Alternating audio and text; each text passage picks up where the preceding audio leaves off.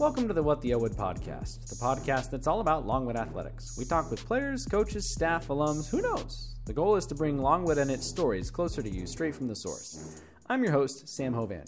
With basketball right around the corner, we had a chance to check in with the state of the Lancer men and women with head coaches Griff Aldrich and Rebecca Tillett. We talk about hoops, of course, but we also dig into what life was like during the last 8 months. Here we go. Thanks again, Coach Tillett, Coach Aldrich, for taking a little bit of time out of your schedules. I know it's kind of a crazy time of the year because basketball is finally here. My first question is going to be, how's the fall been going with some of the uncertainty and then actually getting to practice, nailing it in? What's it been like this fall? Yeah, I think just first, so grateful that we're practicing, right? You know, a lot of teams have lost their seasons. And so for us to be able to practice and be looking ahead, I think has been really valuable. Just the time we got to be back together. You know, you never have a season end that abruptly. There's always a bit of a mourning period for everybody when the season ends, but that was like ripped out.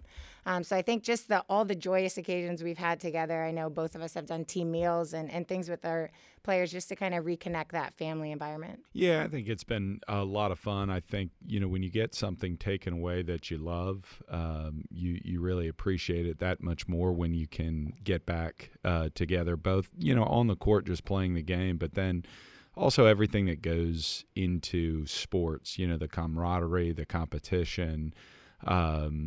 I think our squad has really enjoyed, you know, that element of it, and there's I would say an increased hunger from, you know, throughout the program to, you know, get better, be more unified, be more connected, and you know, I think you know, rightly or wrongly, COVID's really kind of poured some gasoline on that, you know, hopefully already burning fire. You mentioned the kind of a lack of a mourning period where you can mourn together because unless you win the national championship, everybody's season ends with a loss. Was that something you had to try to figure out how to navigate in the midst of the pandemic? Like how to do it separately where everybody's apart?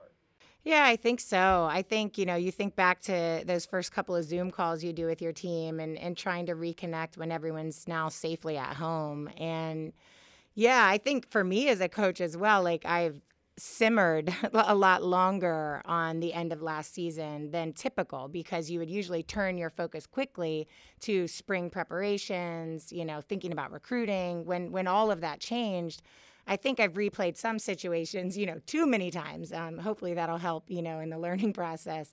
But certainly spending a lot of time thinking about that. And then again, just turning ahead to when you got to see him again, it was incredible just to see them all come back. So. Yeah, I think for me, the thing that was probably disappointing the most for me was, you know, the 4 seniors who graduated, and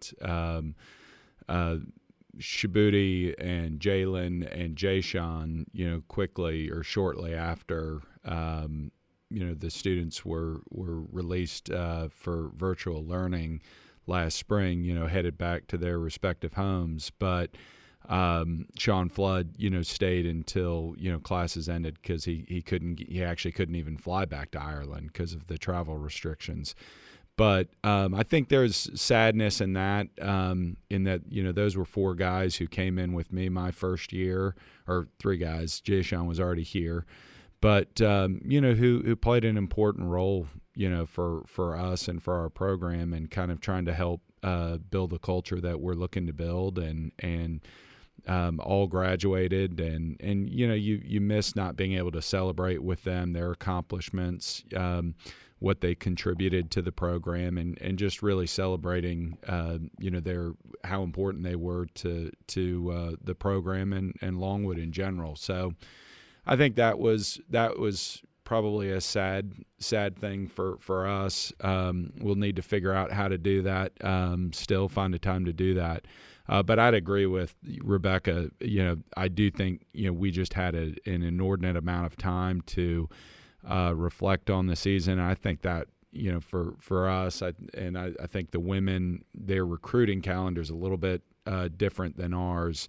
But, you know, you almost immediately turn to recruiting after the season's over. So, yes, there's time for reflection, but it's amid workouts, academics, recruiting. We're here, recruiting in some senses was still ongoing, but it was so different and so less intensive, and so that was just a real different experience. So fast forward now, you guys have gone through all this stuff. What was it like when they finally announced a start date? Yeah, I was thrilled. I know our team, our staff, there was a lot of talk and there was a lot of positivity. I remember getting off multiple Zooms, everybody's on Zoom, and you get off in there, like, people are confidently saying, we will play. But you're still like, when and what's the date, and for sure is there a vote? But I remember getting off those leading up to the vote thinking, this is really going to happen. Really going to happen. Yeah, I think there was a sense, or at least I had a confidence, that we would end up playing just because of the dynamics surrounding, the NCAA tournament, how important it is, to the overall landscape of college athletics. But I think it becomes, and it's been a little bit surreal because we haven't known what the non-conference would look like, and so and this is such a unique preseason and fall period leading up to the season that it almost seems still surreal. And is this really going on? So kind of like what Rebecca said, it's like, okay, yeah, now we've got a target date, which we can back into, how we're preparing and giving the guys something to look forward to. So that's been really exciting. That was one of the things I actually wanted to ask was, how do you prepare for a late start date? Does it change anything for you guys, or it just, okay, business as normal, we just have an extra couple weeks of practice? I mean, no, I think it's been, at this time we would have already announced our non-conference schedule, if not our conference schedule. You'd have, starting on November 10th. And so it's a very, even if it's subconscious, everybody knows what you're working towards. I think this has even been still surreal in that, yes, we have November 25th, but our non-conference schedule is still, fluid. And so I think that's been, that's added to the complexity, the uncertainty, this is unique and different feeling.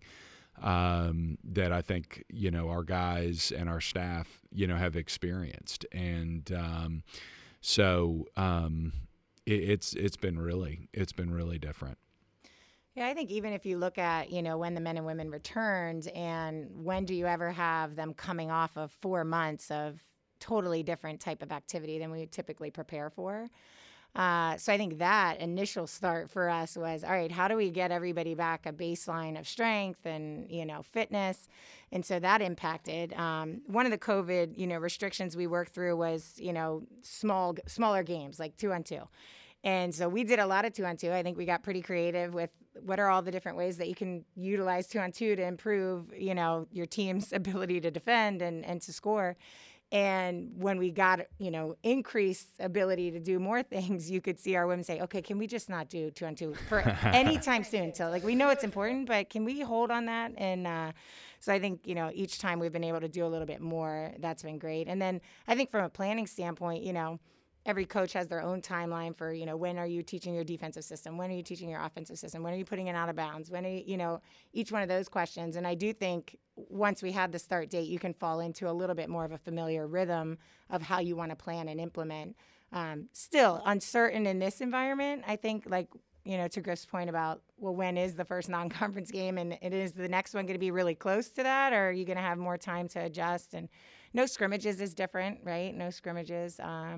So, yeah, it's been different for sure. But I think just the opportunity to play is what everybody's holding on to. And it's interesting you talk about putting in your systems offensively and defensively. I know we've talked about this, Rebecca, Griff, you and I have talked in the past. I mean, you guys run systems that depend on players reading the floor and reading what's happening in the course of a game, offensively and defensively. That's got to be really hard to plan for when practice rules are very restrictive. Yeah, you're getting me a little, heated up. Do I have enough in right now? No. Yeah, I think for us, it's actually brought some I think some new things in a positive light, especially on the offensive side of the ball right now. We obviously need to spend most of our time improving defensively from last season. But offensively, we've got some different personnel as well. And so anytime you have great players, they force you as a coach to expand, right? And so I think we're doing some more creative things that we're really excited about that are going to take a lot of building blocks to get it where we want. But I think that happened because of everything we've been through. Yeah, I think you actually can get a lot done with your basic principles in just non-contact, workouts and stuff like that. I think the thing that COVID has helped. I say COVID, just the restrictions surrounding our workouts, from this summer and into the fall is, I think, in some ways, because you've been limited going 5-on-5, it's slowed things down. And so I would say part of this was intentional on our staff's part, and part of it was, forced upon us by the limitations. But I think we're teaching a lot more. And that's been a real emphasis for us is, part of it with our group, we have so many new guys, and we're a young team, and so much younger than we were last year. And so I think it's allowed us to slow down quite a bit and do a tremendous amount of film work and teaching with the guys to, you're cutting here or you're moving here, but why? What is the overall framework that this fits into, and okay, that's why we're doing it. And hey, you didn't do this, and now look, it blew everything up. So it's really important that these details matter. And I think, I think that's been helpful. My hope is that our guys have a better understanding of why they're doing what they're doing, and hopefully that will translate. And we talk about some of the things you guys have had to do in practicing. So let's look through. So this is your third year. You're heading into your third year as a head coach. What's something you've learned through the first 2 years you wish you'd known right off the bat? I'll go. Culture is queen, and I don't think that you enter into that blindly, right? As a new coach at a program, you know that that's the task before you.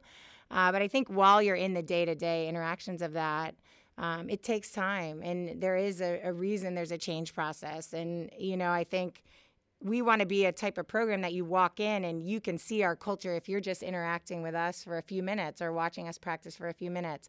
And so I think that took time. And, there's times that as coaches you want to be impatient with it intentionally because it needs to develop quickly. It has to if we're going to make changes.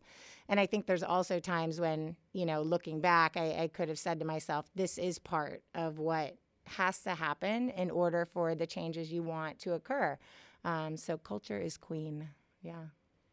Yeah, I think that's a great point. I think for me, it's probably been just that you almost have to start from ground zero every year, and not that each team is a different organism. And but I think you do have to start from ground zero, and then each team will progress and go through its own journey at a different pace, picking some things up really quickly, holding, not picking things up quickly. And so I think probably that was a big oversight on my part, is just assuming that, hey, we'll be at the 201 or 301 level, because we've got older guys, rather than really appreciating, something we preach a lot, and most teams do the process, but just respecting that you have to start the process again. So I think that's been something that probably I've focused on a lot. Is there anything you would tell first-year Griff or first-year Rebecca? Like you'd tell them, hey, know this. Golly. How long is this podcast? Yeah, how long is this podcast?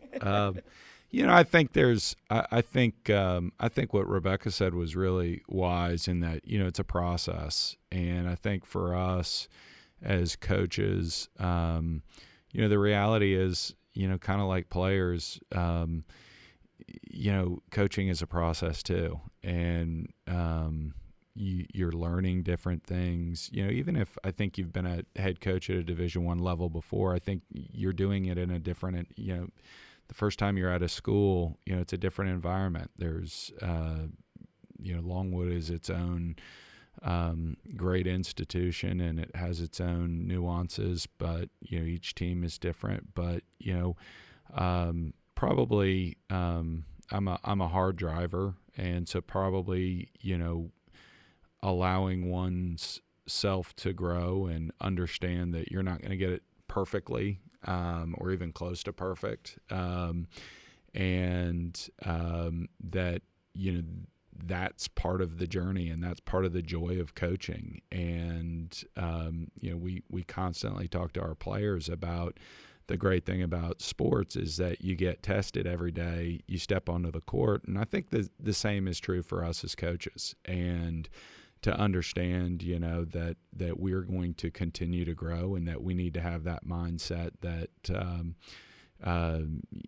hopefully you're continually improving and self-evaluating, and that worked, and that was terrible, and continue to grow and celebrate and the good times and the good things, and then in the times where you really screw it up, give yourself some grace, admit where you were wrong, and then try to fix it. So I think that would be my big thing, and maybe it's just we're undefeated right now. We have yet to lose this year, but I've had so much more fun this summer and this fall with the guys. I think just kind of trying to put on that mindset of both for myself and for them, and it's been a lot of fun. I think, maybe a little bit more advice would be just the joy. And it's certainly, Griff and I have had that conversation many times with each other, for each other, reminding each other. Every person that interacts with our program has a potential impact on the trajectory of, the success and the development of our women. So, finding the joy in the work. And I agree with Griff on, we both have really high standards and expectations of ourselves and of anybody that we work with and of our players. So I think, keeping that at a really high level and also finding the joy in it, because we dedicate much of our lives and our families' lives to this process. So, find those moments of joy and really, hold on to them, cherish them. Something we said to our team this week, we've had some really positive things happen to different people in the program, and just let's make this journey this year something that we will all remember and cherish for the rest of our lives. And that is what you're trying to do every single year. In certain times, certain things align for those groups, and for us, this is a really special group. So, yeah, find the joy, keep the joy. If you don't have it that day, go get some. I'm ready to go. Yeah. We're going to go off the court a little bit, kind of go back to some of the things you talked about in March, but this is going to be off the court. So pandemic shuts everything down. I know it was an adjustment for my kids. All of a sudden, Dad went from working like crazy to I'm here every day and working from home. What was that like for your guys' family? They got to see Dad, Mom a lot more than they were used to right around that time of year, because they'll see you other times of the year. But, March, that's a busy time for everybody. Yeah, I probably am more the disciplinarian at home. So I think my middle son Ford probably wished Dad would be in the office a little bit more. No, it's been great. I think it to have that extra time with the family, and to just be present. I admittedly am, excuse me, am not the best. I can be pretty distracted and one-track mind, something I really struggle with. So I think there was a real pause where, again, that, that forced pause almost allowed us to spend more time with the kids. I did more homework and was around a lot more. The boys started mowing the backyard. So again, I just, there are things like that where I think in the heat of just your regular routine and rhythm of trying to lead the program, there may not have been space, or I frankly may not have made space to do that. And but now you have time to teach them how to mow the yard. And again, I think for me it's been really special in that my boys are just now getting to the age that they like to throw the football, and this week I think almost every night they've been, Dad, come home so we can run patterns in the yard. So again, I think that's something that I pray that we can maintain, and I think there's been a deeper connection between me and my kids. So again, shame on me. It's an area I need to really grow in. But a silver lining and blessing, and during this otherwise horrible pandemic. Yeah, I think for us, I'm not known for cooking or being the best at domestic activities. So really forced to cook, to plan, to do some things together in that sense. Which I think, your time around a table while you're, sharing food can be really profound. And with our kids getting older, we've got 18, 16, and 12 now, the conversations are, getting deeper. And obviously during the pandemic and in the social unrest in our country, we had really serious conversations that, if we were otherwise in our normal routine of school and, me coaching and their activities, those conversations are a little bit more fleeting. You try to have them in the car, and they often have, a destination or an end time. And during that time frame, there was no end time, right? We didn't know when we were going to leave the house and be safe to move about again. So I think that, was really good for all of us to have those, discussions and really connect on that. We did some fun things as well. I don't know if this is how we've raised them, or, some kids are just, they come the way they are. And whenever our kids want to get something, like they come up with a plan, or they'll write us a note of how they really think this needs to happen. And Jack and Maya did some planning together and pooled some money and bought a trampoline.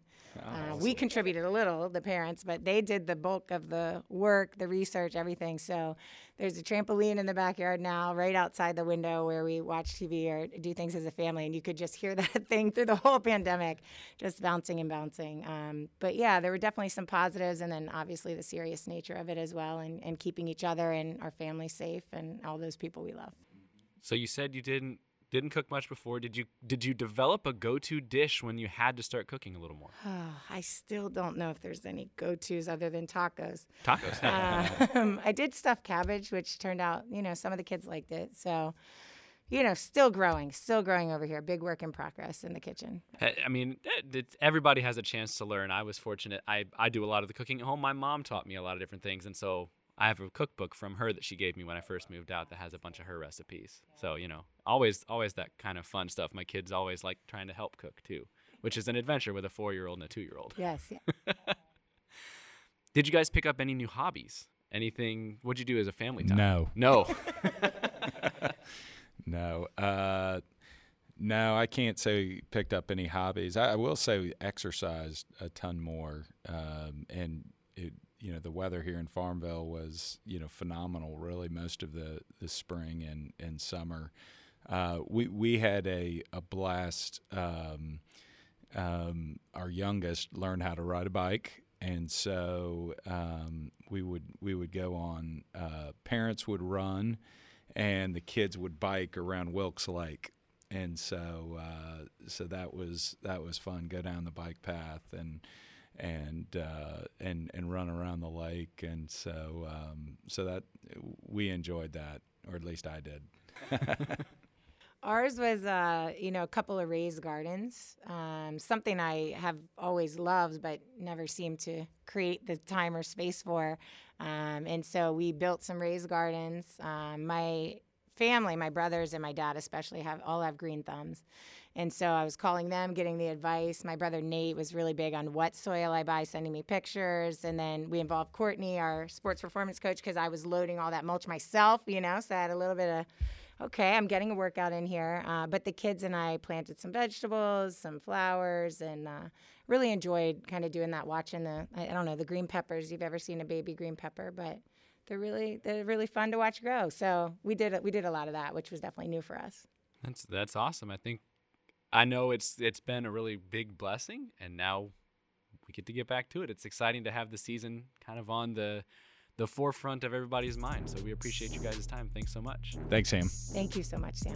Thanks again to Coach Aldrich and to Coach Tillett. We look forward to the season. Don't forget, you can find the podcast in your favorite spot, Apple, Spotify, Google Music, and more. Or you can find it at longwoodlancers.com in Fan Zone section under podcasts. If you want Longwood Athletics videos, subscribe to Longwood U Lancers on YouTube. Of course, Longwood Athletics is verified on Twitter. Thanks for tuning in, and we'll catch you next time on the What the Elwood podcast.